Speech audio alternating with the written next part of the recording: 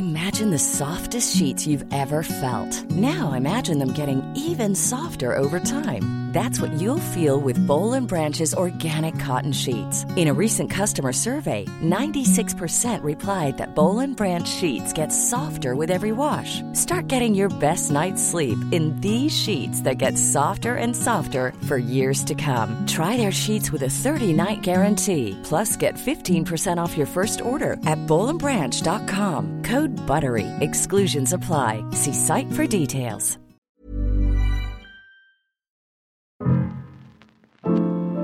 Hello and welcome back to The Female Gaze, a podcast celebrating pop culture that embodies the female gaze and investigates what that even means. We're still trying to figure it out. Joining me today is my brilliant co-host, Alana Rodriguez. Hello, Alana. Hello. It's me, brilliant. Did you just say it's me, brilliant? Yeah. I love that. Yeah. You're setting the bar high for yourself. I've had a great week. Oh, really? Yeah. That's a lot of fucking, not literally. Just like I don't even know what that means if it's not literal. It's definitely not been a lot of fucking. It's been like a lot of fucking cool shit. Cool shit happening. Which now we're just shortening to fucking. We're just I love fucking, that. You can just fill in the blank at the end of that sentence. In just a few moments, we'll be joined by filmmaker Jenna Laurenzo, who has a new movie in theaters right now. It's called Les Bomb and is a very unique take on the home for the holiday genre, so it's very timely. And it's also simultaneously a coming out story. So Jenna stopped by to talk about her experience as a first-time woman director, not only directing iconic Hollywood stars like Bruce Dern, Cloris Leachman, and Kevin Pollak. The cast is totally nuts in this movie. But she also stars in it, and it's a very personal story, and Alana and I related to it on many levels, I would say. Yeah. And we think you guys will too. So Jenna will be here in just a few minutes. We also play the Hot Takes Wheel with her, and it was a hot one. Again, just a reminder, though, to please tweet or DM us your ideas to put on the wheel. We want to know what you're talking about so we can get in on it, too. But first, we're going to kick off a new segment on the show called Float Your Boat. Alana and I made a deal that she didn't have much choice in making with me, that every time I say the name of the segment, she has to make a tugboat sound. Yeah, but can you do it for me first so I can just imitate? Toot, toot. That's a train. Toot, toot, honk. Oh, tugboat's like honk. Deeper. Honk. It's not a honk. Wah. Like, you have such a deeper voice than I do naturally. I think my toot toot sounds like a train, and your toot toot will sound like a toot tugboat. Okay, we'll be Toot, working toot. on this, guys. All right, Float anyway. Your boat. Toot, toot. The Float Your Boat segment is for us to make basically recommendations to you of cool shit that we are watching, reading, listening to, whatever, just so we can kind of expand our topic horizons beyond what our particular guest is here to talk to us about. So we're just going to give it a shot. So on today's Float Your Boat, I'm going to kick us off here. I would like to... Well, how do I want to set it up then? I guess what's floating my boat this week Toot, toot.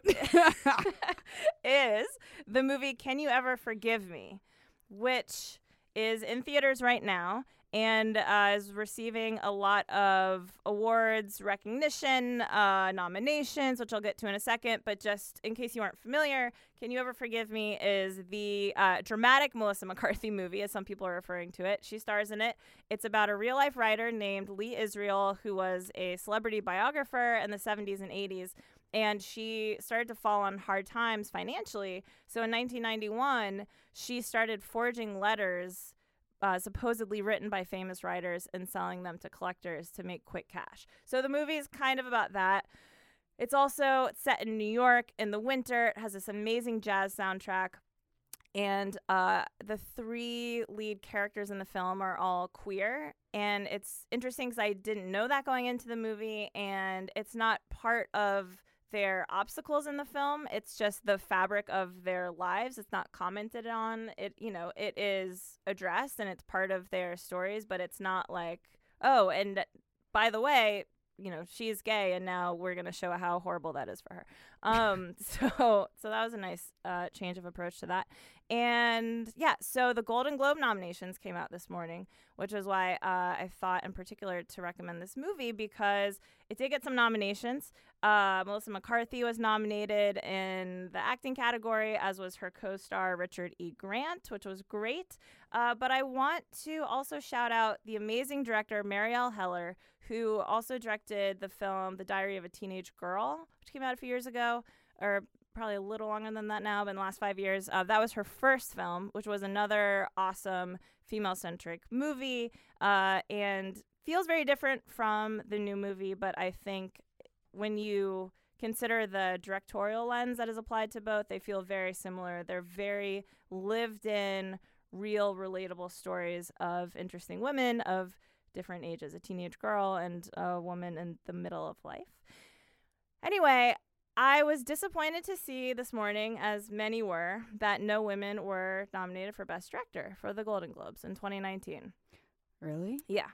And, you know, it's become such a chicken or the egg discussion of, okay, well, were there that many women who directed movies this year that could have been nominated? And the answer is yes. There's actually extensive lists of wonderful movies directed by women this year, but surely there's never enough.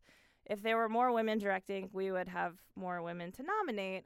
But it's just kind of crazy because I don't know if you remember at last year's Golden Globes, this also happened, and Natalie Portman presented that category. And she said on stage, as she was about to announce the winner, she said, and here are the all-male nominees, and then listed all the men. And the audience gasped and the world gasped because it's like, oh, my God, she actually said it out loud and acknowledged this huge oversight. And apparently the Hollywood Foreign Press doesn't care and is like, oh, we're going to do it all over again. Yeah, but are we shocked?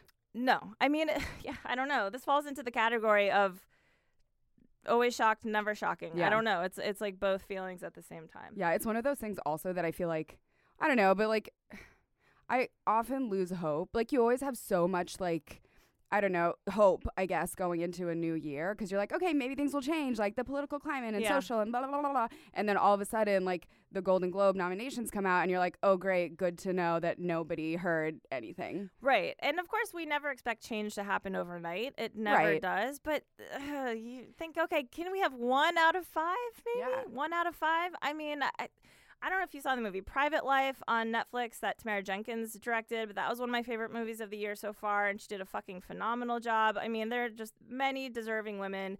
I thought Marielle Heller was one of them. And anyway, so that did not float my boat, but the movie does. I highly recommend it. Also have to give a shout out. Killing Eve got nominated for Best Drama and Sandra Oh for Best Actress in that show. Basically, every brilliant friend that I have says that's their favorite show of the year.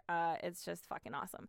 And to reference our first episode of the podcast, Star is Born had a big day with Globes nominations. So congrats to Gaga and Bradley and the rest of the crew. I do want to say one thing. I will never understand why Shallow is the song being picked out of that movie Why? and not I'll Never Love Again. What? Because I'll Never Love Again is a classic, epic love ballad that I think you could listen to on the radio 30 years from now and it will sound like a legit song. Shallow. I disagree. Shallow only makes sense in the context of the movie. No, I have had song. You're a liar and you are hating because that song is fucking good. Shallow is like, first of all. but in the movie. Yeah, but out of the movie too. I listen to Shallow once a day. And I imagine myself just like singing to you. Oh, to me specifically. Yeah. Me and you, like you do the, you know, it's it'll like drive me crazy. Something. Yeah, and then I start, and then like you come in, and then you do the thing. Oh, but I feel like people could. Like, it's on the radio. Well, I know. So I was in a Lyft this weekend, and they had Z100 on, and fucking Shallow came on, and I was laughing hysterically to myself. I wanted to turn to everyone in the Lyft, because, you know, it was a rideshare, because you got to save where you can. And, you know, I wanted to be like, this is not a real song on the radio, right? Like, this it's fiction. You can hear the crowd in the song. It just doesn't make sense to me. Anyway. You're just not appreciating It's the a very music. good song. The point is, I'm happy for A Star is Born, and congrats to everyone. And next year, hopefully, we'll see more women. And that's what's floating my boat. Okay. Toot, toot. Beautiful. Thank you. Thank you. Okay, right, my Lana, turn. What's floating your boat? Okay, guys.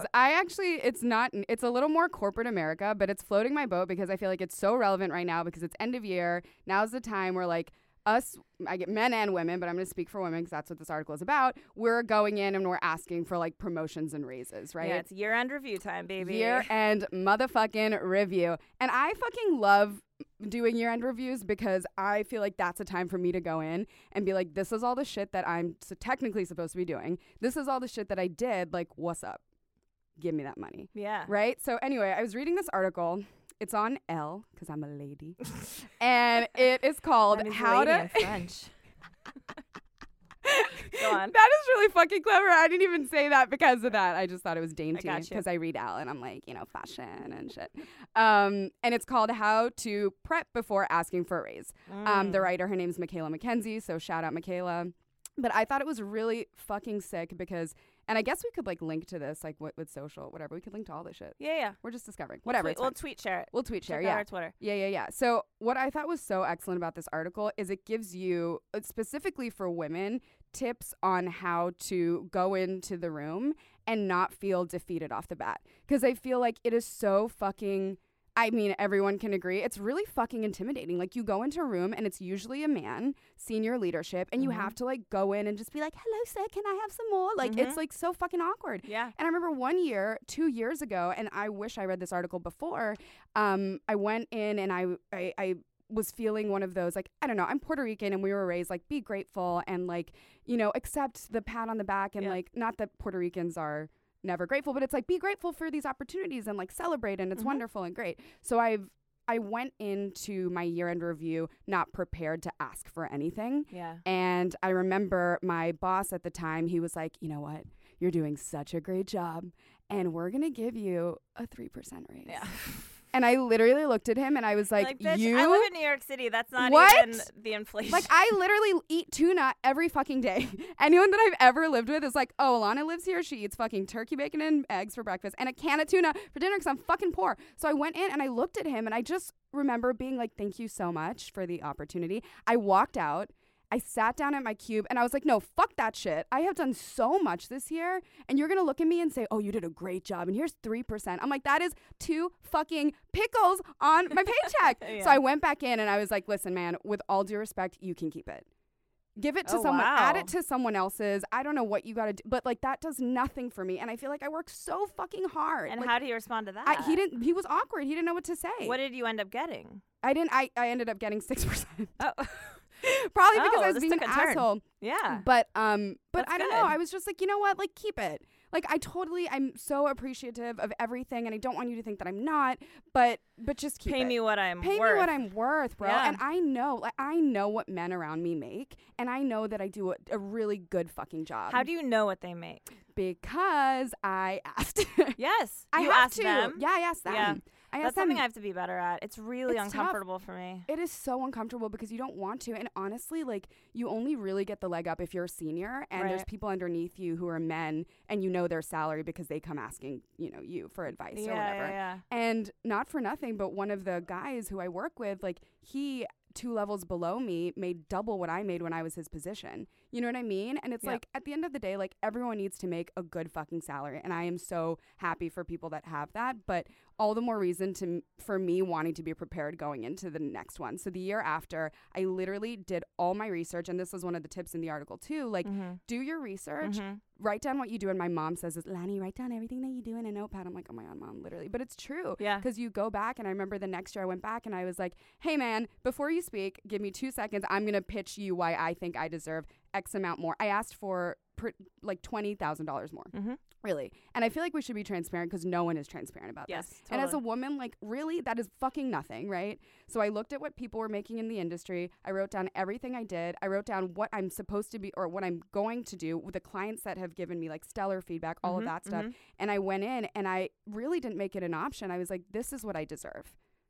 And this, I know for a fact, I will go above and beyond for you. Like, you scratch my back, dude, I'll scratch your back because this is how it should be. Right. And I feel like not a lot of people are given these tips, and like everything from like taking on more responsibility to writing down what you do to tracking the sales if you're like, bringing in money to the business, all of that great stuff. And also like talking yourself up, like fucking Issa Rae and Insecure, get your ass in the mirror now every time. And I remember going into this review now, and thank God my boss is like a fucking awesome guy and knows what I deserve. And I went in and I said all this stuff and he was like, no, I completely agree. Yeah. And I'm like, great. But I feel like more women, and because he and I have a great relationship, it was a little easier. But back a few years ago, like, and so many women now, myself included, like, you go into rooms with really intimidating people and you're almost made to feel like you have to, you have to fight for it. And it's just a pain in the ass because sometimes they're like, okay, here you go. I'm like, was that fucking easy? Right. Yeah. I mean, but, you know, it might not always go well. No. Sometimes you'll hear no. No, but and if they're never going to give it to you if you don't ask for it. Totally. That's not the world we live in. Yeah, and it's like the last thing you want is to go in and be like the quote emotional woman, right? Who's like coming in like super strong and like crying and not that you're supposed to be crying, but like people get emotional. Yeah, you know? well, it's like, yes. I have two thoughts about that. I mean, it's not inherently emotional to state your worth and ask for what you deserve. Right.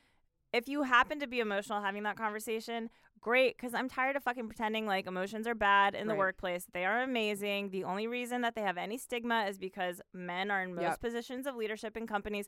I had a meeting with a guy who was very high up in my company about a year ago, and he pulled me into his office because he wanted my honest opinion about some problems he had heard about in my department, right? So it was supposed to be this very like off the record, candid conversation, and I started some sentence to him with, we feel like blah, blah, blah, blah, blah. And he was like, okay, I have to stop you right there. Feel is my trigger word. And I was like, excuse me? Yeah.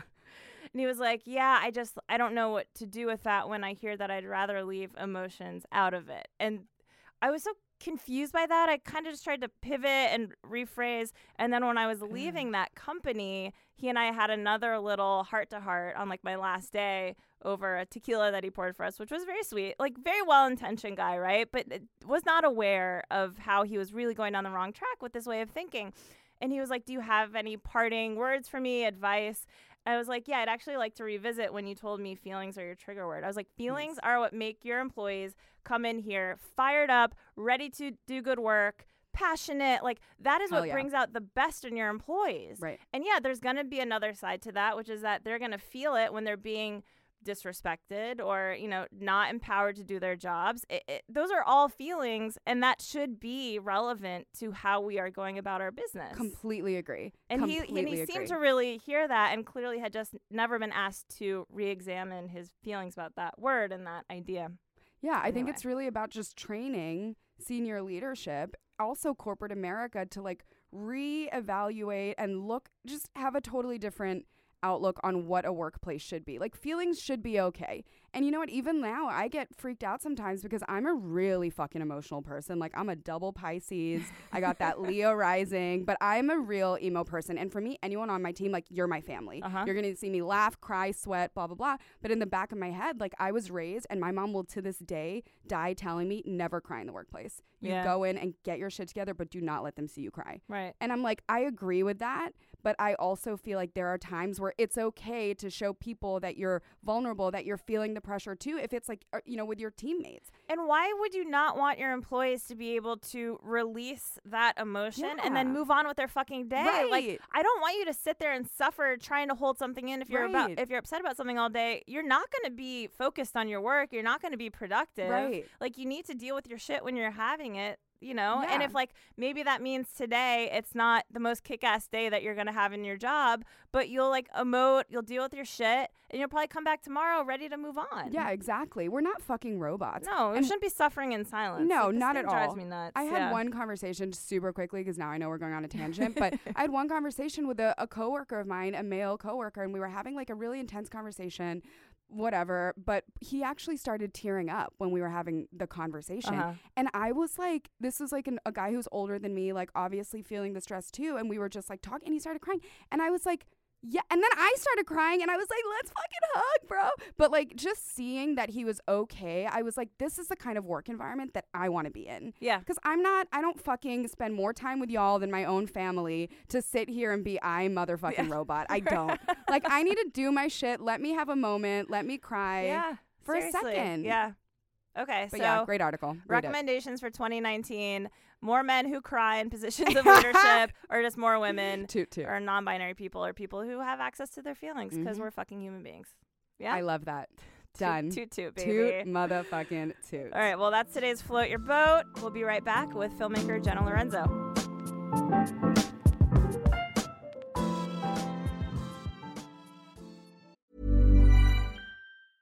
I'm Sandra, and I'm just the professional your small business was looking for. But you didn't hire me because you didn't use LinkedIn Jobs. LinkedIn has professionals you can't find anywhere else, including those who aren't actively looking for a new job, but might be open to the perfect role, like me. In a given month, over 70% of LinkedIn users don't visit other leading job sites. So if you're not looking on LinkedIn, you'll miss out on great candidates like Sandra. Start hiring professionals like a professional. Post your free job on linkedin.com/people today. Jenna Laurenzo, thanks for joining the show. Thanks for having me. Jenna is a filmmaker that we are very honored to have in the studio with us today because she has a movie out that we just saw a couple days ago called Lesbomb. Awesome. It was Yep. great. And it was a great time. Would you just, for those who haven't seen the film yet, give the little plot rundown? Yeah, it's about a young woman, played by myself, who brings her girlfriend home to meet the family. But then her coming out efforts are thrown off the rails because her male roommate shows up and her family just assumes that she's coming home to say that they're together. Right. I would like to ask you a question. I'm trying to think as I'm asking it if it's really addressed in the movie. Why the fuck did she ever think that was going to be a good idea? Just to do coming this at home. the same time, bring the girlfriend and come out. I feel like I mean, sometimes in my life, I always think that it's better to go in strong and not overthink it. Right. But the character is obviously very much overthinking it. But Right. I think that when you're approaching chaos, sometimes it's easy to get distracted by what's actually the matter at hand. Right. Totally. And so oh, this is a good idea because I'm going to be so fixated on everything else except for what's most important. Yeah. Right. I mean, well, and also it's a thing in the movie that she keeps wanting everyone else to just come out for her. Right. Because she can't actually pull the trigger. I was going to say that. I thought that was so interesting only because I feel like I would have done exactly the same. Right. Well, A, I would have definitely tried to come out with my girlfriend at a time like that. And then B, I would have been like, well, then you do it then. That'd be great. If you just want to ease me into it and I'll come just take it home. Yeah, I'll be in the bathroom. I'll do that. Great. Give me a knock when Yeah. it's done. Throw that softball right over the home plate and then I'll hit it. Got you. Then I'll hit it. I got you. By the way, was there a picture of you as a child softball player in Yes. the movie? Okay. And was that real? Yeah, it was it's still in my bedroom. I just remember being they're do you have any pictures? I was like, well, I feel like playing softball is a bit on the nose and a wink wink. Yeah. You know, and I was like, It okay, was so perfect. great. There are many visual jokes in the movie, but that one was my favorite and very specific, but Spot it was on. correct. Yeah. My father's so proud of that picture. Really? Yeah, he's always it's a great picture. It's a great picture. Yeah, I actually, it's great. my father in his he calls it his lair where he escapes from my stepmom occasionally, has a 4 foot tall glossy photo of me playing softball hanging in it. I So I did guess not this play is real. softball, so I can't relate to you guys. Bye. Unfortunately, you can see yourself I'm out. fired. You won't hear Show me us your next. credentials, madam. I'm not gay. Damn. There's actually this picture in because we shot the film in my childhood bedroom, house, everything. That was Amazing. your That's house. my house, yeah. And so there's a picture in the Alana, movie. close your mouth. Yeah. There's a picture in the movie you can see in my bedroom somewhere where I am 12 years old in this neon fluorescent dance outfit with my hand doing that that 70s dance style, and it's this and yeah. Kevin Pollak, who plays my father, he came up and saw the picture. He's like, oh, that's the gift that keeps on giving. Yes. Wait, by the way, he is so lovely in that movie. Isn't he amazing? I've always Oh my loved him, but God. he was lovely. What a Yes. even when he was being an asshole father that you want to murder, he was But also he did just it so with love. real. Yeah. Yeah, he was the type of dad that you're oh, I wish he was my dad. Yeah. You know what I mean? Spot. Everything was spot on. And even the angry assholeness came out of love for you. Yeah. For Right. your character. Yeah, he was incredible. Both him and Deirdre brought such a grounded. Yeah, she was amazing too. Yeah. Who plays your mother? They really ground the comedy. Mhm. All of their actions are so clearly motivated. Yeah. Right. I just loved working with. I mean, everyone really. yeah. You could tell the chemistry was there for the whole family. I had no idea that was your childhood home, though. Yeah, it's my childhood. Well, how home. was that filming that there? Crazy. The same thing. I was Thanksgiving there the year that you actually did that. So on Thanksgiving, because we were shooting, I think 4 or 5 days after Thanksgiving, I was storyboarding the movie with my actual family, taking my God. pictures, Wow. putting them in position and taking Whoa. pictures with my camera, and that was my storyboarding. And I know my grandparents still don't know what was happening. But they were there. They were part of it. Yeah, I was like, I need you to stand over in the. There's like an actual picture of them on the porch, like where Bruce is like talking to Cloris about catching us kissing. Yeah. And I have like the picture of them there, and I have the picture of me and my mom in the mirror, and like all that stuff. It's oh my God. Of all of your family who are depicted in that movie, are they the most flattered by the actors that played them? My grandparents. They. I mean, I think I wonder. Or are how those two characters like a amalgamation of many grandparents? Bruce is like, he's pretty far from my. Well, actually, my uncles keep saying, he nailed it, and I was like, I don't know if Grandpa wants to know that because all those jokes. But like, my grandfather's like a very conservative guy. Okay. Like he's come like full circle though. Now he's much more open minded. But like 3 of his granddaughters came out of the closet, which like for somebody who was at like marching against like LGBTQ marriage, like he's come all the way to like walking one of them down the aisle. So that's amazing. So 3 granddaughters all on the same side of the family. Yeah. It's like someone's got a gauging. I know. There must be something in the water. I know. Like our Thanksgiving is like so gay. Yeah, I love that. That's awesome. Were you the first to come out of the 3? No, I was the middle gay child. There you go. All right. There was a little padding. Before. Did it go chronologically by age? It did. Okay. Yeah, it did. And I remember like seeing pictures on like before any of us sort of came out. I sort of was identifying what was going on through social media because I'm like, I have a special friend too. Yeah. It's always like, it's like all these pictures with my friend. But did you reach out to that cousin? My younger cousin, I was like, what? Come on, what's happening? And she like totally didn't like. She wouldn't give it up. She didn't take the bait, and I was like, all right. And so like I always think that's so interesting because people are like, oh my God, it makes it so much easier, and it's like, no, everybody has to do it at their own time when they're ready. Nothing makes anything easier. Yeah. Oh, yeah. Nothing. No. All right, let's get into you as a first-time director, right? Mm-hmm. First-time woman director, working with heavyweight producers and cast, a lot of whom were men, like very experienced men in the industry. Mm-hmm. How much did you have to, how comfortable were you even in that role? How much work did you have to do like with yourself? And then how much did you have to fight for their respect? Not implying that they weren't respectful, but to trust you enough. Yeah. I mean, there were definitely these like moments that were kind of pivotal in terms of me seeing where I had respect, or, like very clear moments. Like for instance, like even like with like Bruce, there was one moment where like he came onto set. We had to very quickly get a close up of him, and like my DP kept going for a pickup when we were on Bruce's close. And I was like, no, we have to keep the camera on Bruce. And he did it again. And I was just like at a point where I was just like, keep the effing camera on Bruce's effing face. And Bruce was like, yes.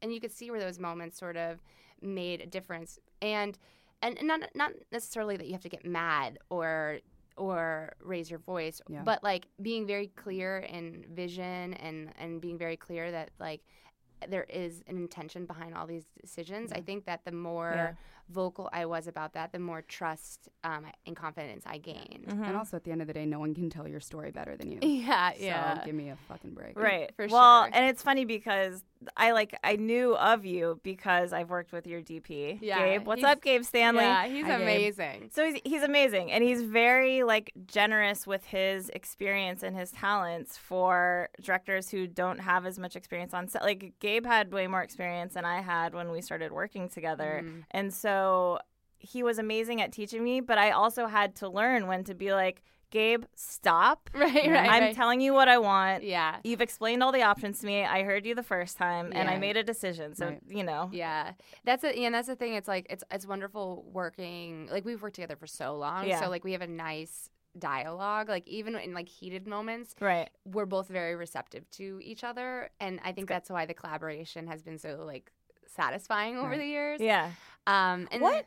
Yeah. Well, I was just going to ask, like, so so you're a woman director, and I assume that you've thought about what that means, like what kind of direction you want to give people and what you want the camera to do on set, and how do you sync up with a male DP about that? I think about that a lot. Like, can you say something has the female gaze when a man is holding the camera? So a man is like physically controlling the gaze. Yeah.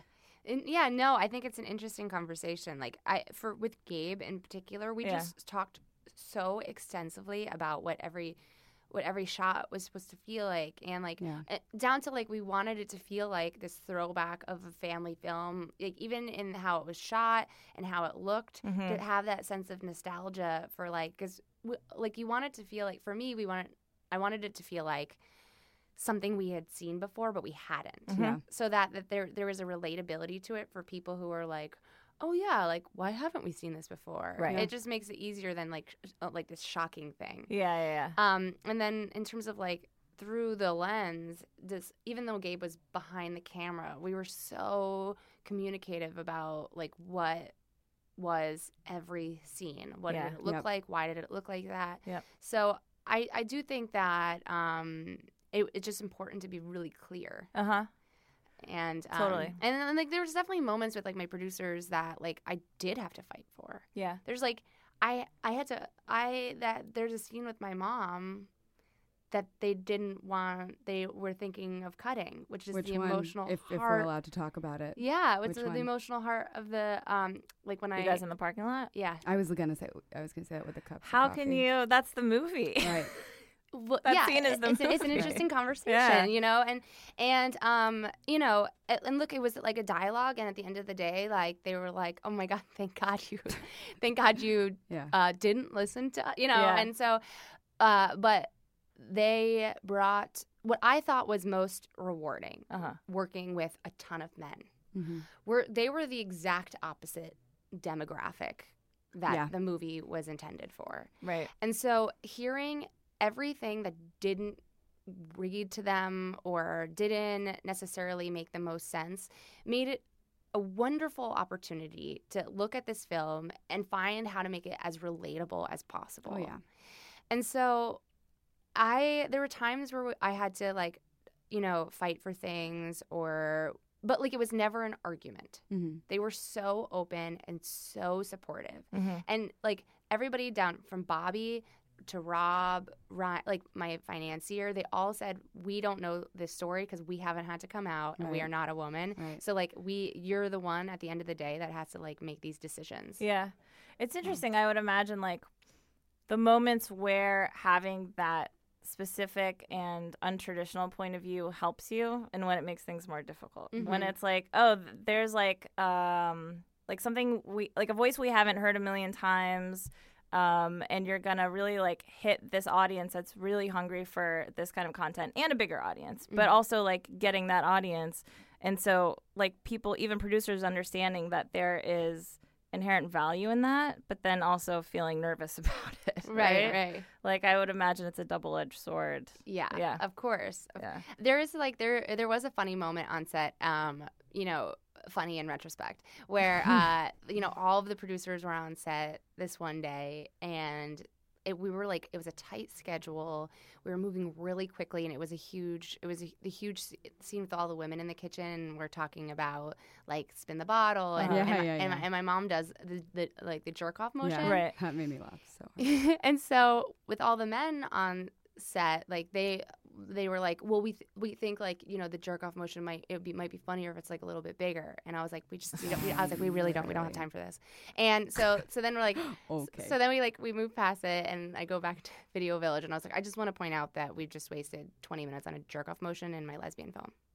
Feels kind of ironic. Oh yeah. But they, I mean, good. I'm glad you said that. Yeah, but they totally like were like, yeah, you're right. Like, fine. And they laughed, and, you know, we moved on, and, you know, but that's the thing, like, every single step of the way, like, I can't articulate the amount of supportive, like, collaborative, and how encouraging they were. Like, I, like, would not have ever been able to feel like I could have, like, it was just the pressures were high and we were moving so quickly that, like, their contagious energy is really what encouraged me to keep pushing forward. Because, like, we had 2 blizzards. We had 15 days. Like, it was crazy. Yeah. And so, like, yeah, there were, like, a few obstacles, but, like, it was awesome. Yeah. And if that was like one of the first LGBT movies that they worked on, like if anything, it's such a blessing that now they can move forward with a new perspective. Yeah. You know, because like how rare to be in those situations now with someone who has a voice like yours and a story like yours that's going out into the big screen, you know, because hopefully I would hope that moving forward they would have taken a little piece of that and will be more open-minded or, you know, think about a lot more things than maybe they would have before. Right. Well, you know, Rob Moran, he's the one that like was like, yes, we're doing this. He plays the dad in South of Nowhere. Oh my God. Yeah, so he plays the dad in South I didn't of Nowhere. connect that. Yeah, That's Nowhere. funny. So when he read the script, he was so aware that there was an audience hungry for this, and he was the one who like got the financier to be like, no, you don't understand. Like, I can't tell you how many fans come up to me and be like, aren't you the dad of South of Nowhere? And they get like so excited. Yeah. And so he really had this understanding. And then when he connected me to Bobby. So I was at a festival with Girl on Late Stand, and Bobby saw it, and Rob knew we were both at this festival and connected us. And so Bobby and I had this like whole conversation, and he read the script, and his daughter had come out, and he didn't realize. He asked her if this is how she felt. And he's like, oh, I didn't know that. And she's like, yeah, like, I don't feel like that now, but, like, you know, when you're going through it. Yeah. And so it created a conversation with them, and he thought that was important. And so there was, like, a lot of miracles along this way. Yeah. Absolutely.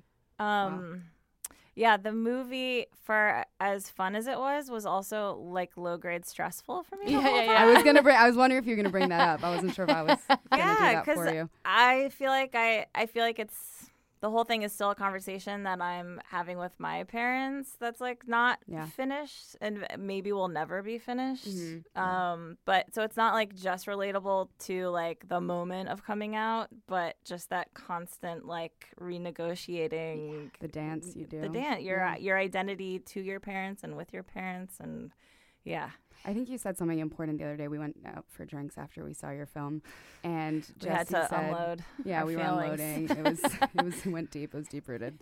And you said something like, "Is it my job or my responsibility that when someone like my grandma says, 'Hey, do you have a boyfriend yet?' and if Jesse or myself says no, not yet, do you then say, well, because I'm gay or because maybe it's a girlfriend?" Like that alone is stress, because then you're almost forced to be like, okay, well, do I bring it up now or like how, or it's just it's that dance. It's all about that dance. Because this is gonna come out after Thanksgiving, so I'll give everyone the update on how this went.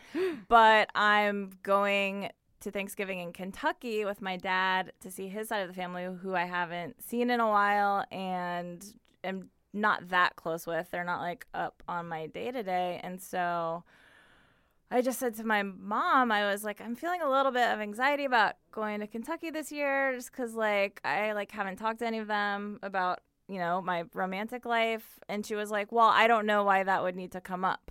Like it doesn't need to come up, and you know that they love you, so don't worry about it. And that's like, no. Yeah, but you don't understand, because if someone says like, do you have a boyfriend? I have to make a choice about how I'm going to answer that question. Yeah. And it's like, that's the kind of constant negotiating that you're doing. Yeah. I feel like it's kind of like that thing where it's like exhausting to have any lies. Yeah. Or like, totally. Because then it's like, oh, okay, well, I don't want to say that. Okay, well, if it comes up, how am I going to dodge that? Right. Or if there's like an area that you don't want to talk about. Like I felt like the same exact anxiety with like being a writer and like making no money. Like I didn't want anybody to talk to me about work because I felt like a failure. Yeah. Right. And so and I think with that is that aspect of shame that you feel like you're seeking approval and hoping you get it and don't want to disappoint. Right. Totally. Yeah. It's having to like make yourself be very vulnerable in a casual conversation. And like it could go so many different directions, and some of them are totally fine, great directions, and some of them are going to feel like shit and you don't know what's going to happen. Right. So like that's the stress. Yeah. Anyway, so we'll see what happens. Yeah, I was thinking about that last night actually, because my wife and I went to this premiere, and there's this woman who was like, I don't know, in her 80s, and she was like, hi, how are you doing? Did you come with anyone? And I was like, yeah, this is my wife.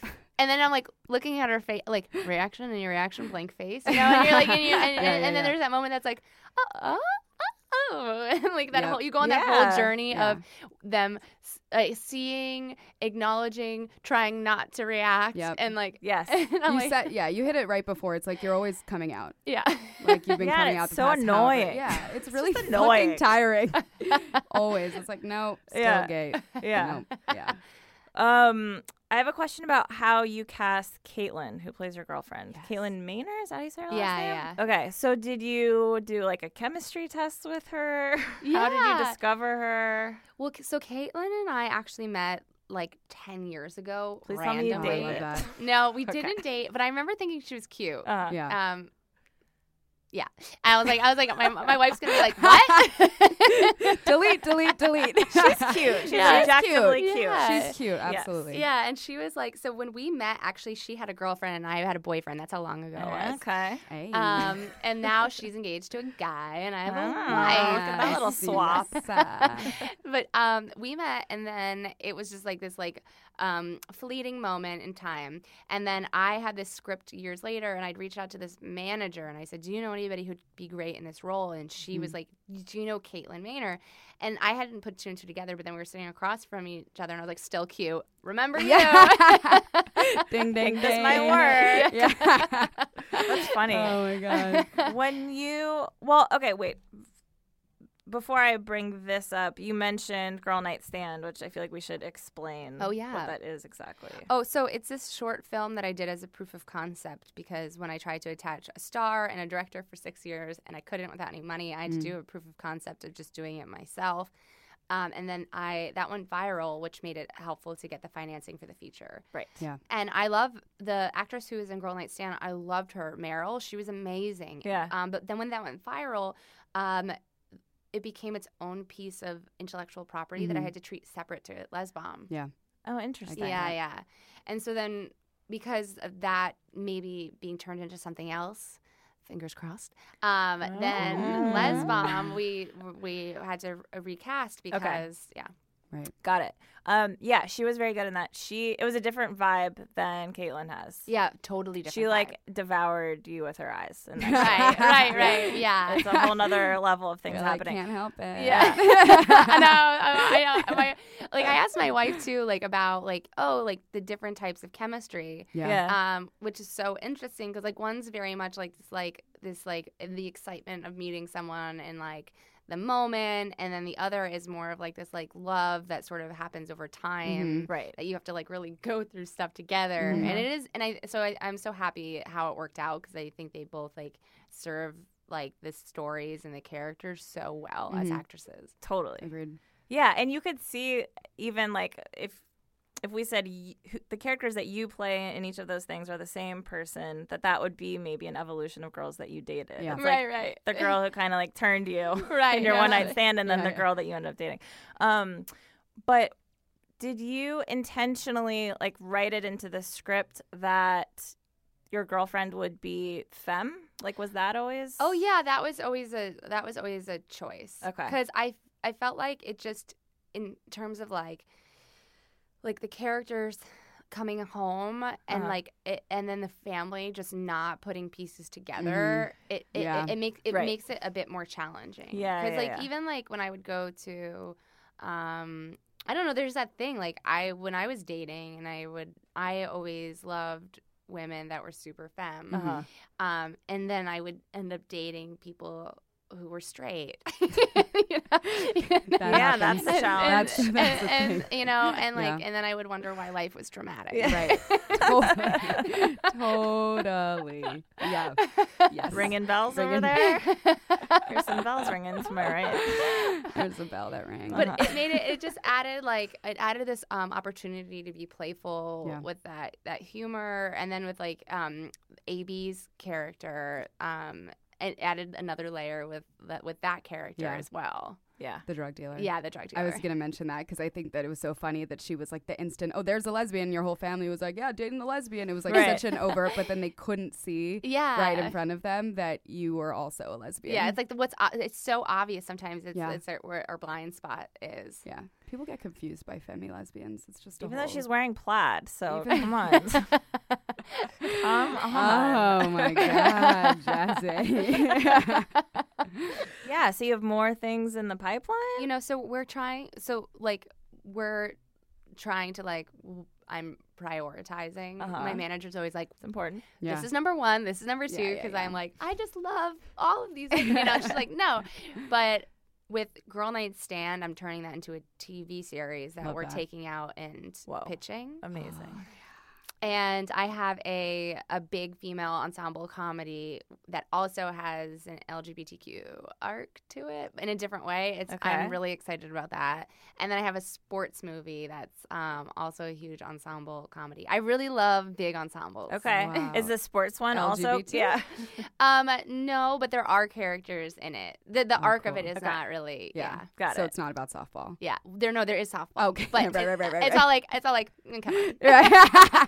Okay, but like remember the lessons of Bend It Like Beckham because great film. Taylor, so our wonderful co-producer at Acast, was just bitching with me before you got here about how that movie is like quote unquote not gay, but it's like the gayest movie ever. Yeah. And someone needs to write that somehow, remake it.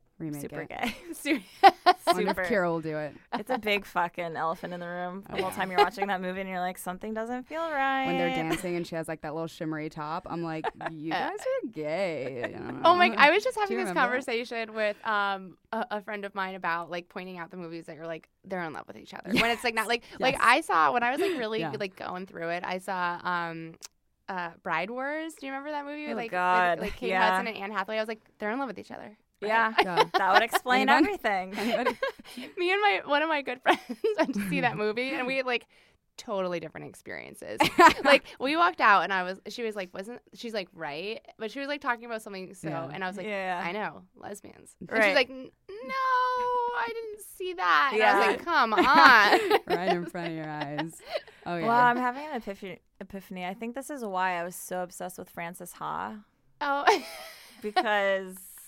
Okay. Let's talk about this on another episode because I'll fall down a rabbit hole forever. But like they're very in love with each other in that movie, but it's not actually. I think and it's also like what we bring to the story. Like I went to see Wicked, and remember that song For Good. I was like sitting next to my ex-girlfriend, and I felt like who was like we're never gonna be together because I'm not doing this. Like my family won't accept it. Blah blah. And so For Good came on. I was like. In my head, I was like, this is our breakup song. In the middle of Wicked. Yeah, I was like, that is a special experience. Pretty sure no one else is having there. Not one other person. But it's like really what I was feeling, and I was like, this is it. You're like, I love you, but I have to let you go. And then it's like families from Nebraska sitting all around you. That's like, awesome. No one knows what this play is about, but I know. On to them. It says. Oh my God. So I had shared with both of you before we recorded this article that came out in the Times this weekend that got my mother all enraged, and then when she told me about it, got me all enraged. And I wanted to chat with you about it for a sec because now you are like officially hat in the ring of Hollywood. You are in it, and it sounds like you're just getting in it deeper and deeper. And it's a crazy time to be getting into Hollywood right now.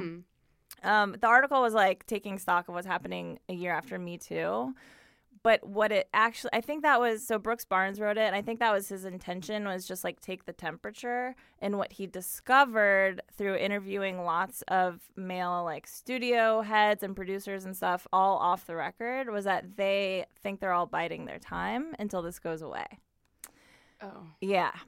And they, like, he talks about how some of them really, like, misread the room talking to him about it even. And there's this one quote. He says it was, like, a prominent male producer who was talking about Time's Up.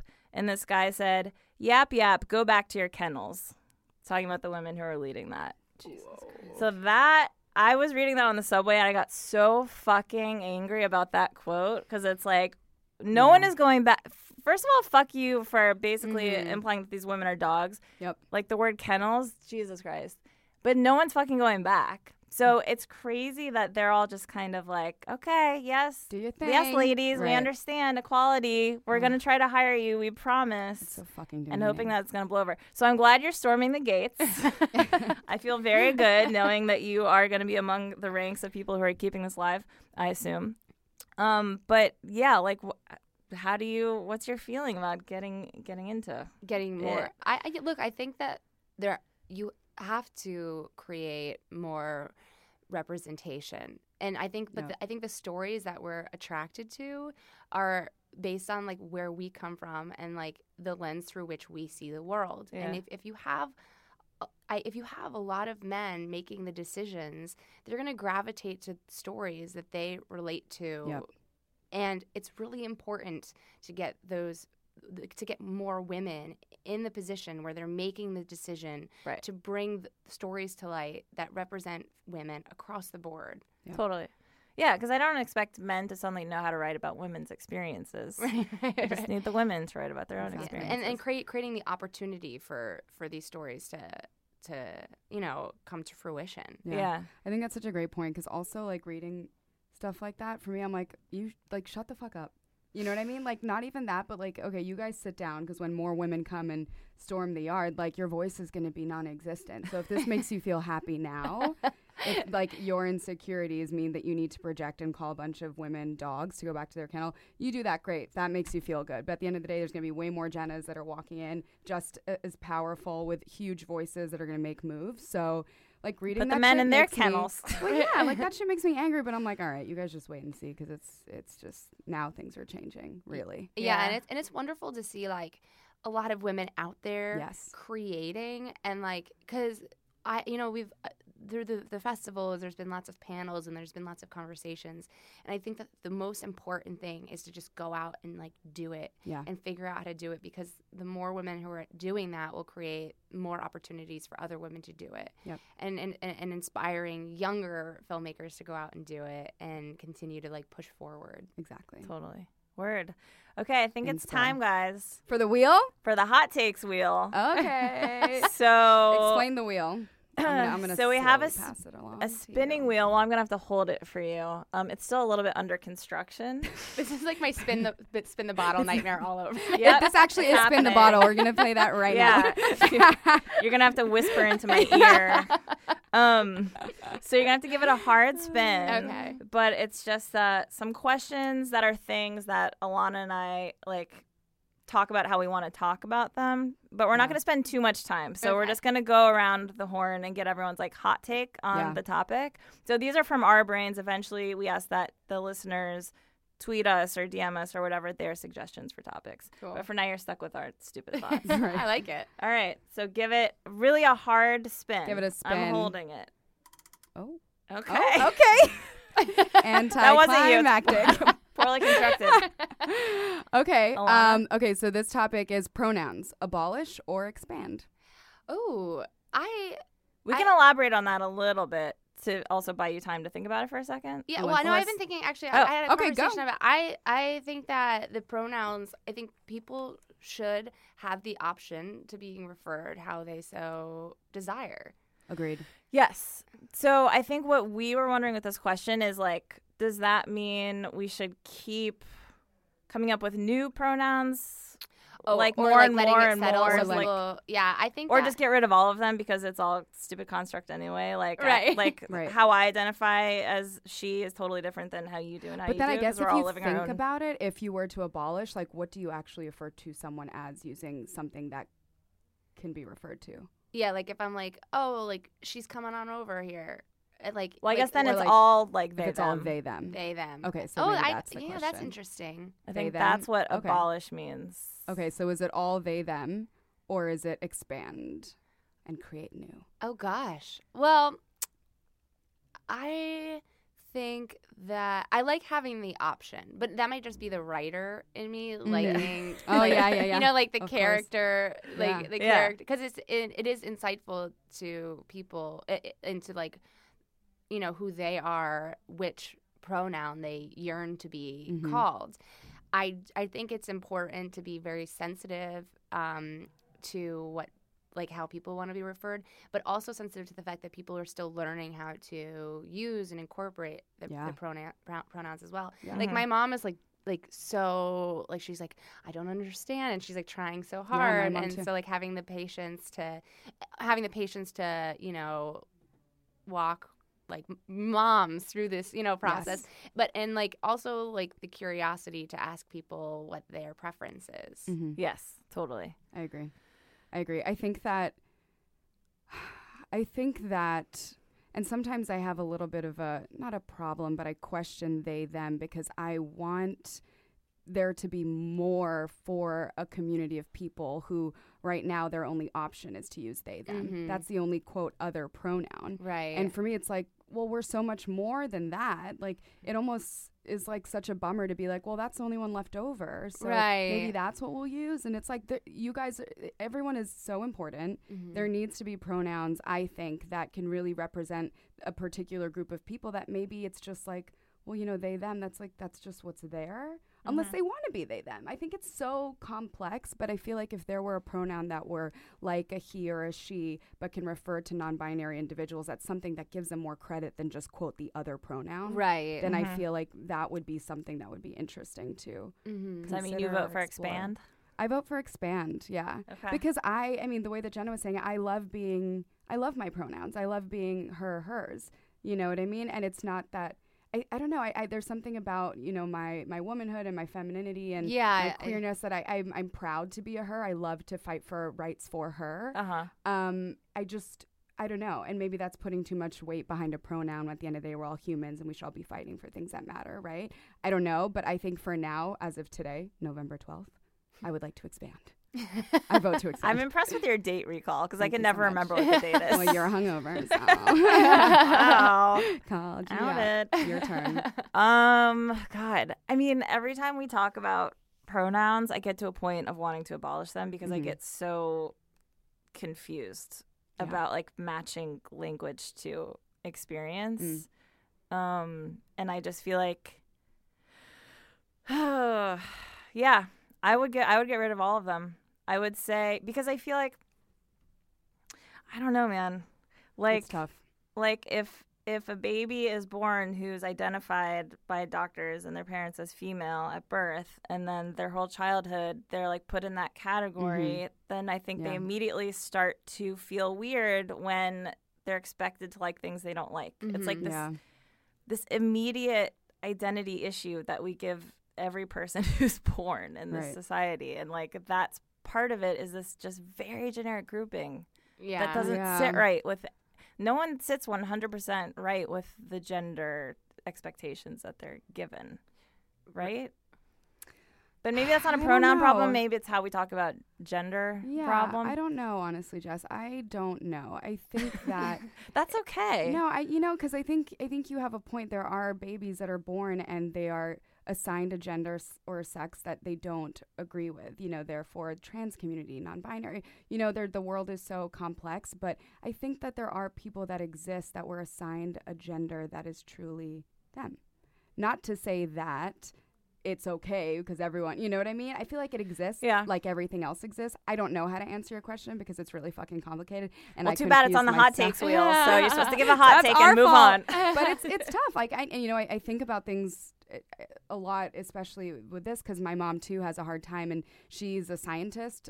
She was a microbiologist for the U.S. Army, so she has like a very scientific brain, but she's also super liberal, and is just like loves love and everything's great. But when she talks to me scientifically, she's like, but can you describe non-binary because the chromosome, and she starts going to the science world, and I'm like, no, ma, that's not, it's so much more than science. But I don't know where I'm going with that other than it's just so much more than what we are programmed / know and learn. Sure. That's why I like expanding, because it's like, let's just give people the fucking option. Right. There's something I was thinking a lot about this the other day because I was at the movies and I overheard this mother talking to her little girl about like the poster, and she was pointing to the character. I think it was like the Nutcracker. I'm not, and she's like, isn't she beautiful? Yeah. Isn't she she's like such a princess?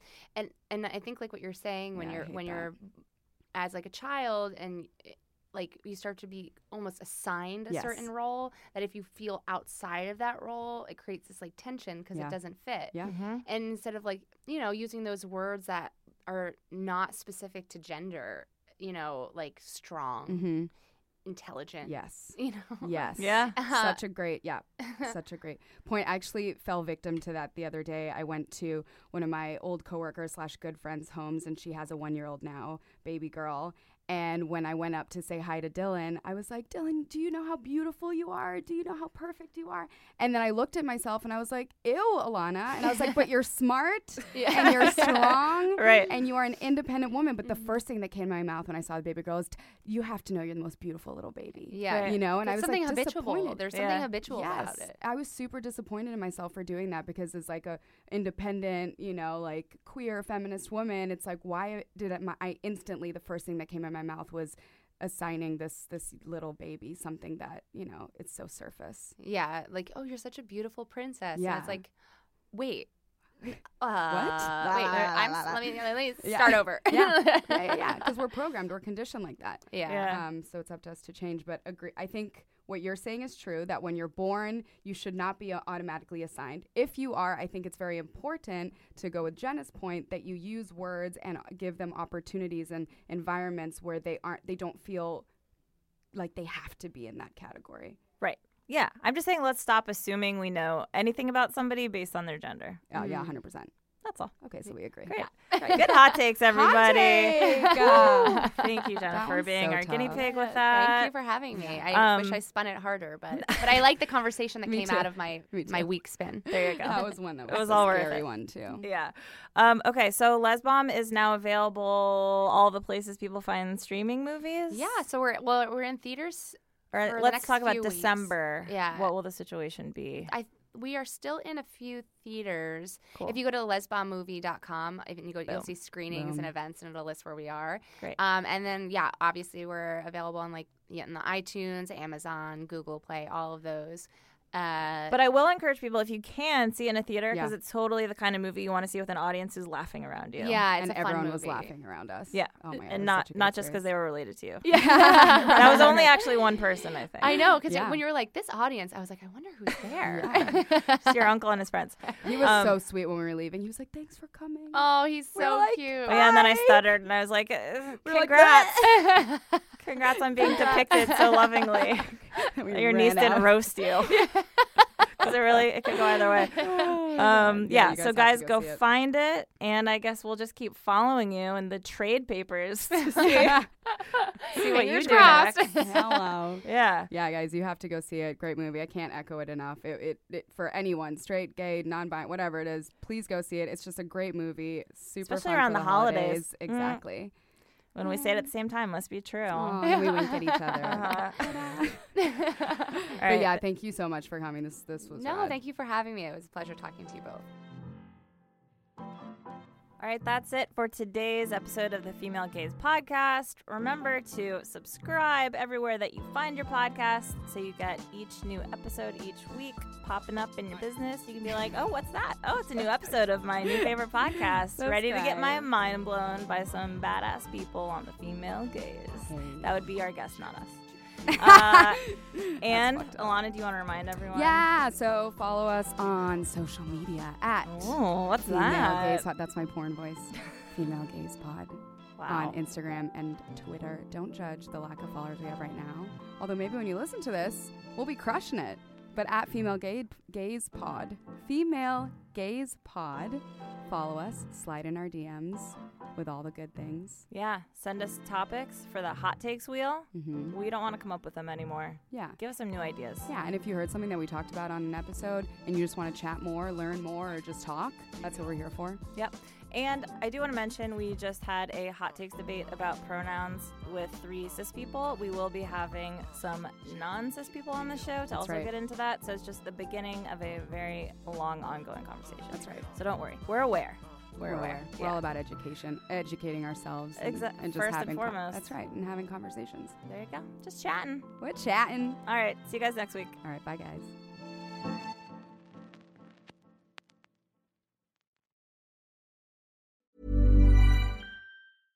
Hey, it's Paige DeSorbo from Giggly Squad. High quality fashion without the price tag. Say hello to Quince. I'm snagging high-end essentials like cozy cashmere sweaters, sleek leather jackets, fine jewelry, and so much more. With Quince being 50 to 80% less than similar brands. And they partner with factories that prioritize safe, ethical, and responsible manufacturing. I love that. Luxury quality within reach. Go to quince.com/style to get free shipping and 365-day returns on your next order. Quince.com/style.